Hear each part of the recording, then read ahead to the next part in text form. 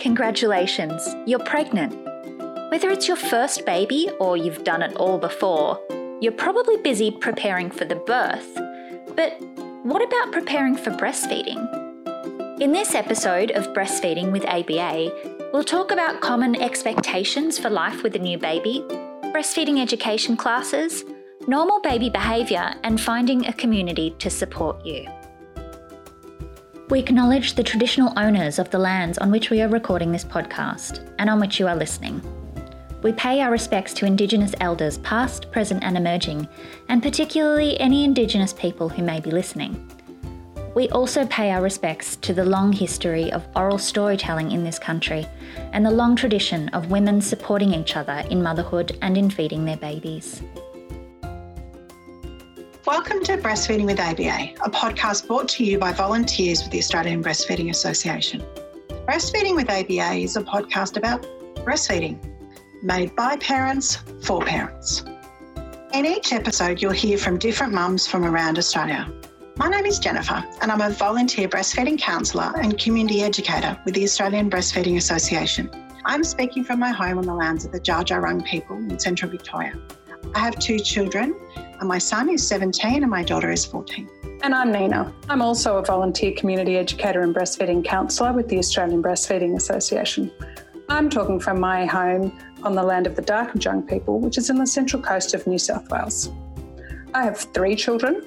My eldest is 22, my second child is 18, and my third child is 17.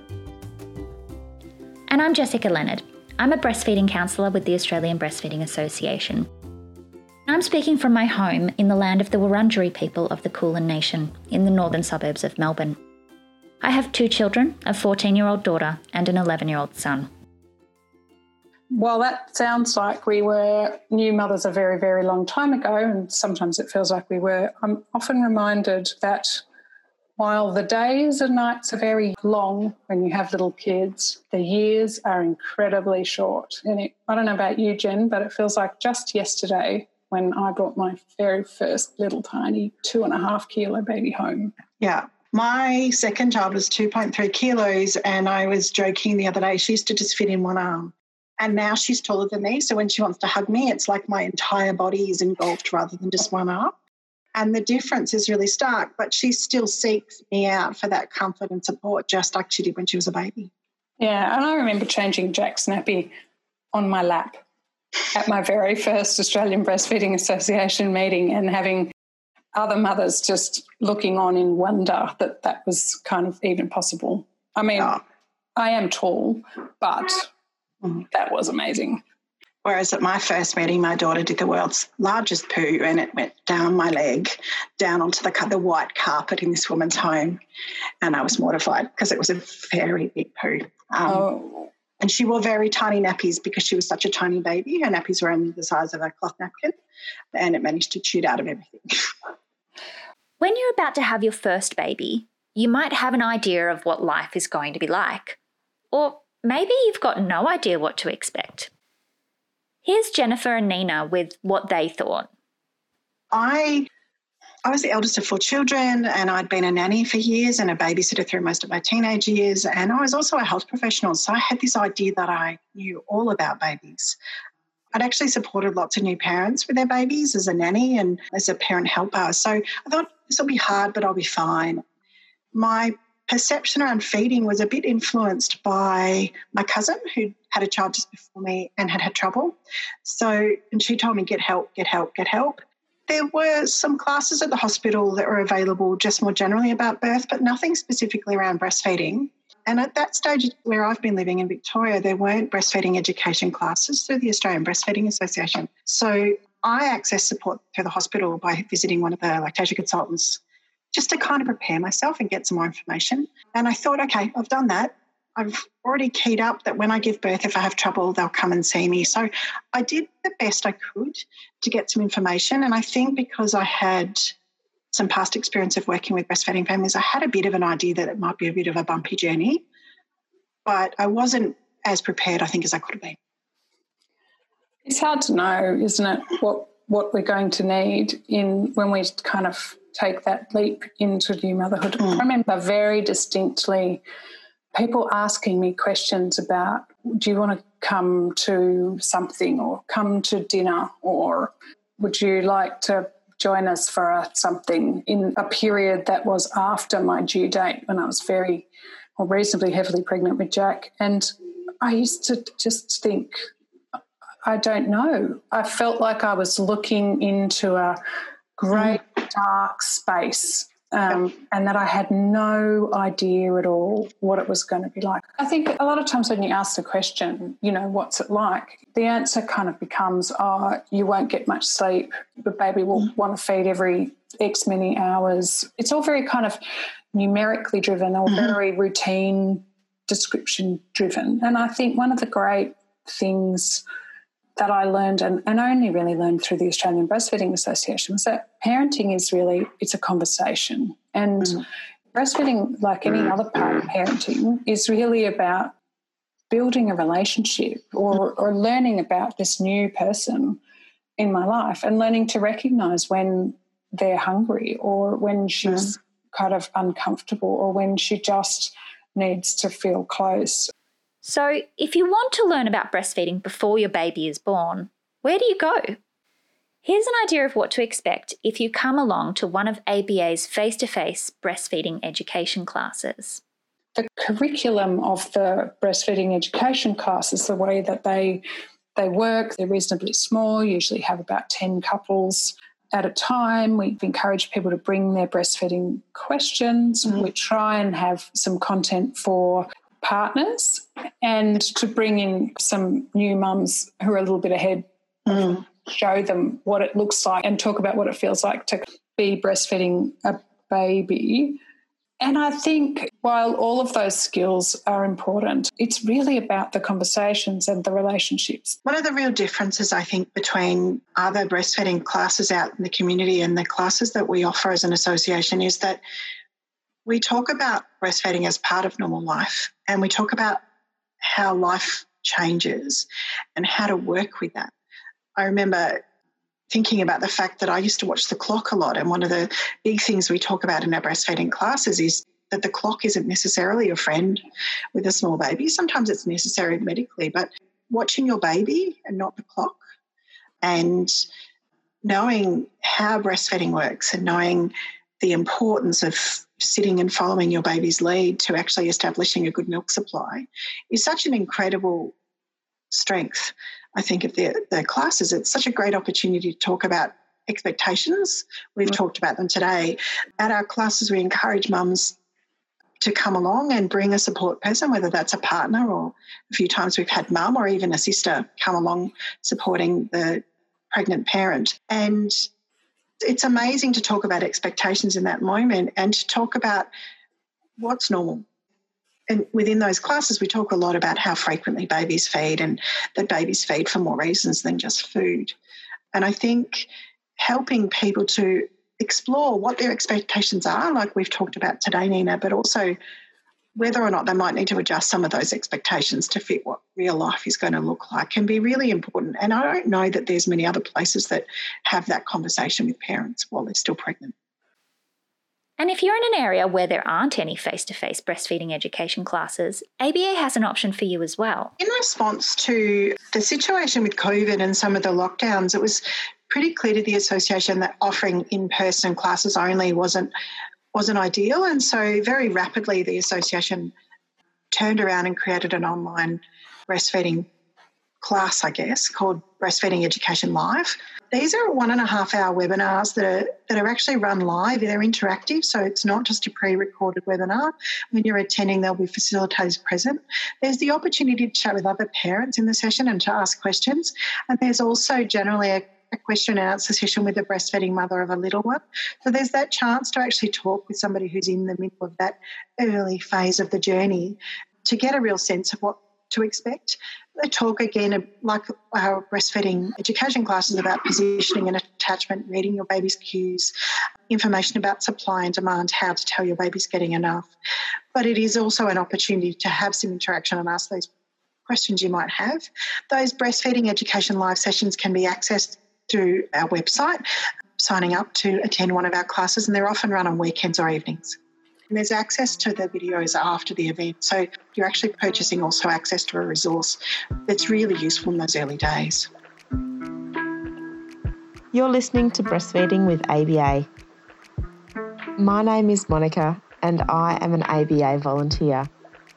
Before the birth of my second child, I downloaded the Mum to Mum app. I didn't realise how helpful it would be. I find it useful to record nappy counts over a 24-hour period. It can be so tricky to keep abreast of this in the blur of the newborn phase. I have loved the notifications and reassurances about what is typical around particular ages. I feel like it's been an age since I had a newborn. I've forgotten so much, but the Mum to Mum app supports me along the way. It's my little helper. There's a lot of information covered in the breastfeeding education classes and the breastfeeding education live webinars about things like cluster feeding. Cluster feeding is one of those things where babies tend to have a period during the day, and it's often just right about cooking dinner time, where they just want to feed. It feels like constantly, you feed them, they have a good sort of 10, 15-minute feed on one side, and you think they're asleep and out cold, and you go to put them down, and just as you take your hands away, they're screaming like they've not eaten in a week, and pick them up and feed them again. And it can go on for sort of between 2 and 4 hours. But they tend to come just right before their biggest sleep of the day. Yeah. Lots of parents think that it means they've run out of milk at the end of the day. Doesn't mean that. It means putting in the next day's order, telling your body what you need for the next day. So what's normal for how often a baby will breastfeed? I think one of the challenges is a lot of parents will have health professionals ask them, how often is your little one feeding? And that's about a ballpark figure. And we talk about the range within the association of 8 to 12 times. But to be honest with you, it's often more often than that for some babies. Especially in that first month. I quite often say the best research we have is that babies who are only breastfed in that first month tend to feed on average around 10 times in 24 hours. But in that first month, when the baby's really kind of getting used to being earthside, as they say, sometimes it's 12 and sometimes it's 20. Yeah. And that can be kind of harrowing, but it is normal. And as long as mum's comfortable and the baby's kind of satisfied, for some periods during the day, and they're having enough wet nappies and enough pooey nappies, then, you can usually assume that everything is okay and the baby's just settling down. And usually it settles down to a pattern of, as you say, between 8 and 12 and 24 hours, and they're not generally evenly spaced.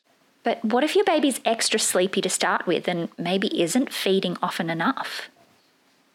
Some mothers also have that kind of opposite experience for a little while, where they have a baby who's very sleepy and who doesn't really let them know what they need. And I think it's worth mentioning that sometimes, for those babies for a short time, it can be worth kind of, or you will need to kind of wake them up and give them a bit of an encouragement, a bit of encouragement to have a feed. And that can be a bit challenging, but once again, it generally passes. And that can be one of those times when looking at the clock is important, just for a few days or a week, until the baby wakes up a little bit, gets a little bit more energy, and is able to kind of let mum know what they need. You've learned all about breastfeeding.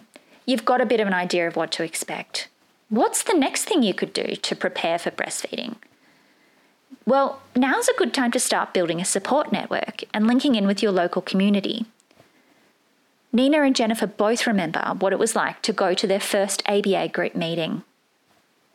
My mother was a breastfeeding counsellor when I was young, and so I knew about Australian Breastfeeding Association meetings, and I knew about the helpline. And I do have vivid memories of my mother supporting other women as they breastfed their babies and cried in my lounge room, in our lounge room, and then left kind of feeling much better about their whole situations. Jack was born early. He was born at 35 weeks, and I brought him home not feeling that great myself. So one of the very first things I did when I got home was tried to find out where my next Australian Breastfeeding Association meeting would be. And the one tip that my mother gave me at that point was take something for morning tea, even if you haven't baked it yourself, and offer to do a job. And then, you will find that you kind of build a group of friends for life. And I think that was about right. I didn't have the same exposure to the Australian Breastfeeding Association. Other than knowing that they existed and knowing that they're out there in the community, I didn't really understand how it worked. And I lived between two groups, and I was really torn going, I don't want to pick the wrong one. I lived on the border between two. Like, I don't know which one I should go, so I didn't go. I didn't know that it wouldn't matter, that I could visit one and then the other and make my mind up. I didn't know that I could visit any Australian Breastfeeding Association group at any point. Now I know I could go anywhere in Australia and find a group, and I certainly have when I've travelled, but back then I didn't. So I sat there wanting to join, wanting to be part of that movement, but not knowing how. And it wasn't until I moved to the country when my first child was 1 and felt really lost without a group. I'd been part of a quite supportive council-based mothers group that became a really good play group. And I moved away and was really isolated. When my second child was born, I needed a group. And I sought out the Breastfeeding Association when she was, 2 weeks old. So I rang the local group leader and asked about it, and she said to come along. So I did. And I'm so grateful because that's how I formed my village in my new community. I didn't know anyone pretty much. And suddenly I found a group of women that I could connect with, and I'm still in that group now. So that group has created for me connection that all of my friends from my university days are in Melbourne, and here in Central Victoria I've got my ABA peeps, which has made a difference, really has. ABA meetings are different to Mothers Group. Firstly, you can come along before your baby is born to learn things and meet people. But there are some other unexpected differences too. People used to ask me, why would I go to an Australian Breastfeeding Association meeting when I've got my council, my local mothers group meets. And I ended up realising that the reason why I went to an ABA meeting was because in my local council mothers group, it was nice because everybody was kind of going through the same thing at the same time. But what that meant was we all just kind of felt really overwhelmed. Whereas with the Australian Breastfeeding Association group, there's always someone who was just a few weeks, a few months, or even a couple of years ahead who could reassure me that there was light at the end of the tunnel, or who could offer a different approach or some suggestions that I hadn't kind of considered or thought about. And to me, that was really, really valuable. And I think it's worth reflecting that now, 22 years on, and I've been a counsellor now for 19 years, that those friendships have supported me through some of the most tumultuous and also wonderful life events over the years, and I certainly wouldn't be without them. For more on this topic, you can go to the Australian Breastfeeding Association's website at breastfeeding.asn.au and check out the show notes for a link to this episode's blog post, which contains further links and information. To speak to a breastfeeding counsellor, you can call the National Breastfeeding Helpline on 1800 686 268. Or you can also use the live chat service, which is available via our website, which is at breastfeeding.asn.au. And you can find your local ABA group by visiting the website too. You'll also find lots of really helpful breastfeeding information and a link where you can join the association as a member.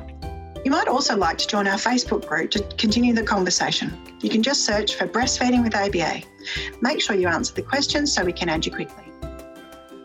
And just a little word about sponsorship and advertising. In each episode, you'll hear about other ABA services and products that we think might help families like yours. We're a not-for-profit member organisation, a charity, so we need to look for sources of income to support our activities. You might also hear about some external products or services that we've carefully chosen because they're consistent with our goals and aims. You can feel reassured that the advertising on our platforms will always be compliant with the World Health Organisation's International Code on the Marketing of Breast Milk Substitutes.